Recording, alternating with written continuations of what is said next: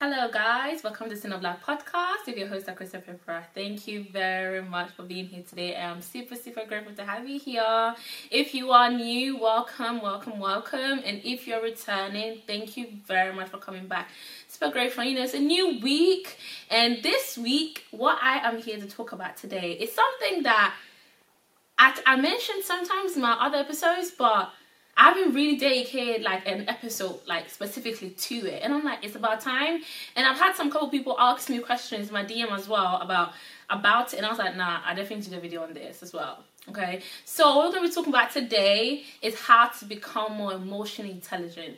So I'm basically going to explain what emotional intelligence even is, and just some factors and things that you need to incorporate into your life to really bring up your awareness and help you to become more emotionally intelligent. Okay, so without further ado, let's get straight into it. So emotional intelligence is all about recognizing, being able to understand, and being able to manage your emotions really well. And it also comes with the term reading the room. Literally knowing how to basically read the room, knowing exactly when, where, and how to speak, how to communicate, even when it comes to relationships, when it comes to friends, when it comes to workplaces, it comes to family, all around.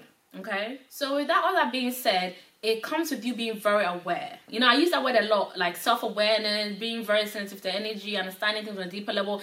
I tend to talk about these things a lot because it's really important to have it, because it's like it cuts across in all aspects of your life. It's not about just you or just a friendship or relationship or family or work. These things you need in your life. You need to have these things and be these things. Being aware, being sensitive, understanding energy and emotions, all them things there. It helps you all across different parts of your life. Okay, so it comes with being self-aware. Now, when you're self-aware, when it comes to emotional intelligence, is that you're able to see and understand people's perspectives. Everything in this world is about perspective. And when it comes to emotions, that's one of the biggest things. You can't come and tell somebody that how they're feeling is this and this and this. You can, but the person will probably tell you, well, this is how I feel. And sometimes it can look really ridiculous to you. You're going to be like, but really, it doesn't really make sense. And in your heart that that person, what they're talking about is literally completely, sometimes trash. But you can't just be out there dismissing other people, dismissing their emotion, dismissing, however they decide to, however they feel really, Even if they feel like it's you that made them feel like that, or something else has made them feel like that they're communicating to you about. But what it comes down to is you understanding perspective. And understanding that nobody's really ever wrong, all right? That's one of the biggest things, I talk about a lot, even with my friends and my family. I always tell everyone that, I know some people have arguments. I really don't get why people have arguments. And people will just stand and have arguments for 20 minutes, talking back and forth. Me, you will never catch me in an argument. I don't have time for that. I really don't. Why? That's a waste of my time. Complete waste. Talking and just exchanging words back and forth, and me trying to bring out my side and you trying to bring us. I'm shouting at you, you're shouting at me. Who has time to be shouting? No one. I don't. So if I'm talking to someone, I'm communicating, I can see that they're not really, what I'm trying to say, they're not really understanding it. I just cut it short. Simple. If what you're saying to me is really, you're trying to damage me emotionally, mentally, physically, whatever way you're trying to, manipulate me in anything, I just cut you off. I'm going to need some of you to realize, there's a block button on your phone. Every social media has one as well. You can't block people. If somebody is literally draining you and literally manipulating you and trying to take you for a fool. Okay? And now, if, let's say it's not like that, but you can still tell that what you're trying to say, the person's not trying to hear you, or, what the person's saying that you don't really comprehend either, it's really sometimes it's okay to disagree. Everybody doesn't have to always be right. I don't have to always be right. You don't have to always be right. If it's a relationship, if it's friendship, if it's family, if it's a co-worker. No. Sometimes it's perspective.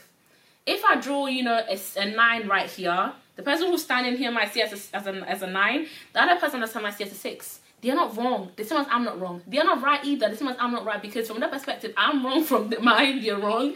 You know what I mean? So it's not right and wrong. It's perspective. And this life, it's all perspective. The way people were raised, how their level of understanding and the way they're able to comprehend, certain things is how they are able to communicate.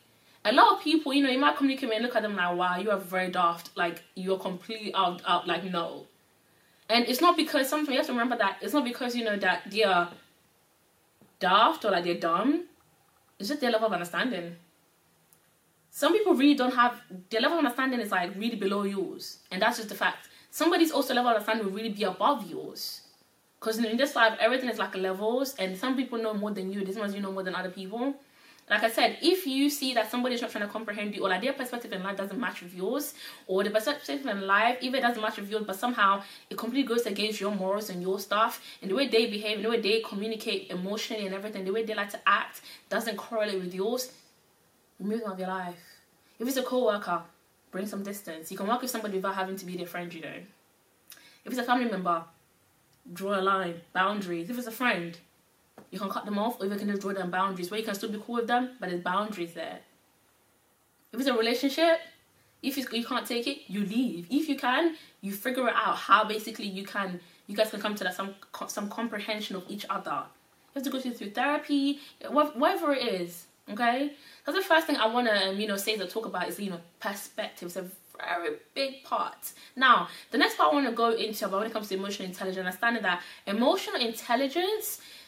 First, let's look at the word intelligent, okay? Intelligent is literally having a very broad and a deep understanding of whatever field it is. Either it's a field of, farming, either it's mathematics, either it's English, either it's a certain book, either it's filming, whatever. Somebody can be intelligent in different. Somebody can be really intelligent when it comes to the filming industry, very intelligent when it comes to mathematics, very intelligent when it comes to this.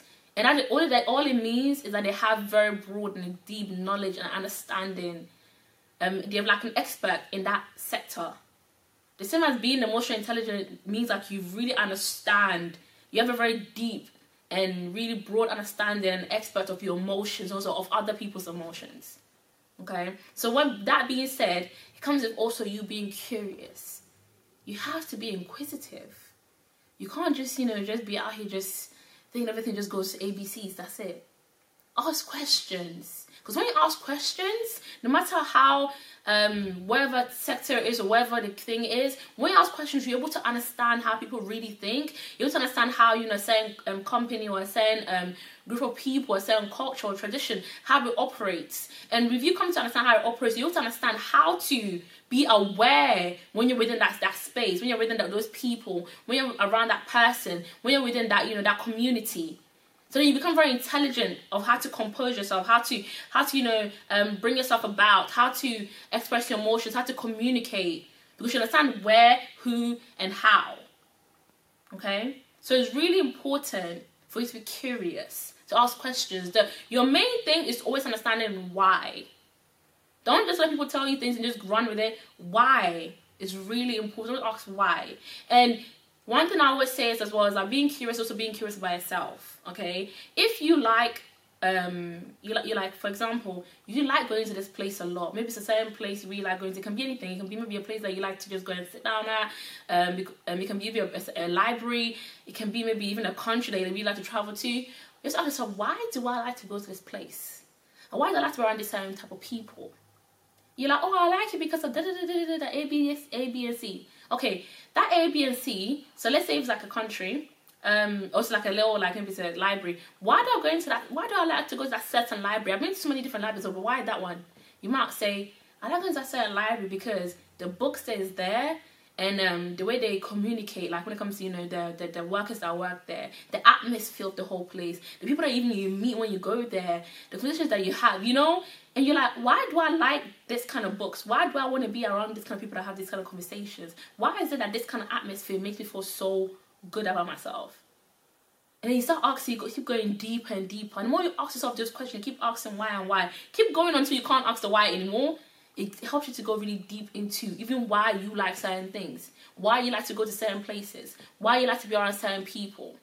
And now you might go deeper and realize, like, no, my reason why I even like doing or like going to that place is very toxic. Now you become emotionally intelligent about something. Now you've gained some intelligence about a certain thing. You get what I mean? You're able to, like, understand that the emotion that comes in you, understand that now this emotion I have attached to this thing is actually negative.